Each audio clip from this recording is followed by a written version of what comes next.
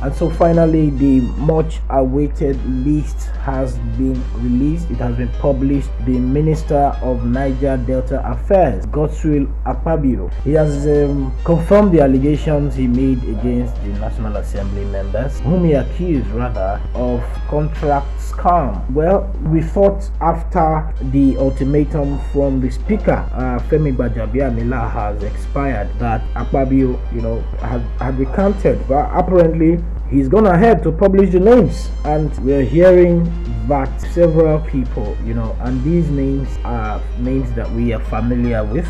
Of course, many of them are from the Niger Delta, but the one that actually strikes me the most is the former chairman of the House of Representatives Committee on the NDDC, Nicholas Motu, who represents Bomadi Patani Federal Constituency of Delta State. This man, his name was mentioned a few years ago. He was even arraigned for corruption of a fraud involving 320 million naira by the EFCC, and his name is here. I'm not surprised actually, because at the end of the day, we know as Nigerians that the National Assembly exudes a lot of corruption, and there's nothing anybody can actually do about that. We thought that by now the president would have been able to have a strong hold on the National Assembly and take certain decisions. So Nigerians are at the mercy of these people, the way it is. Other names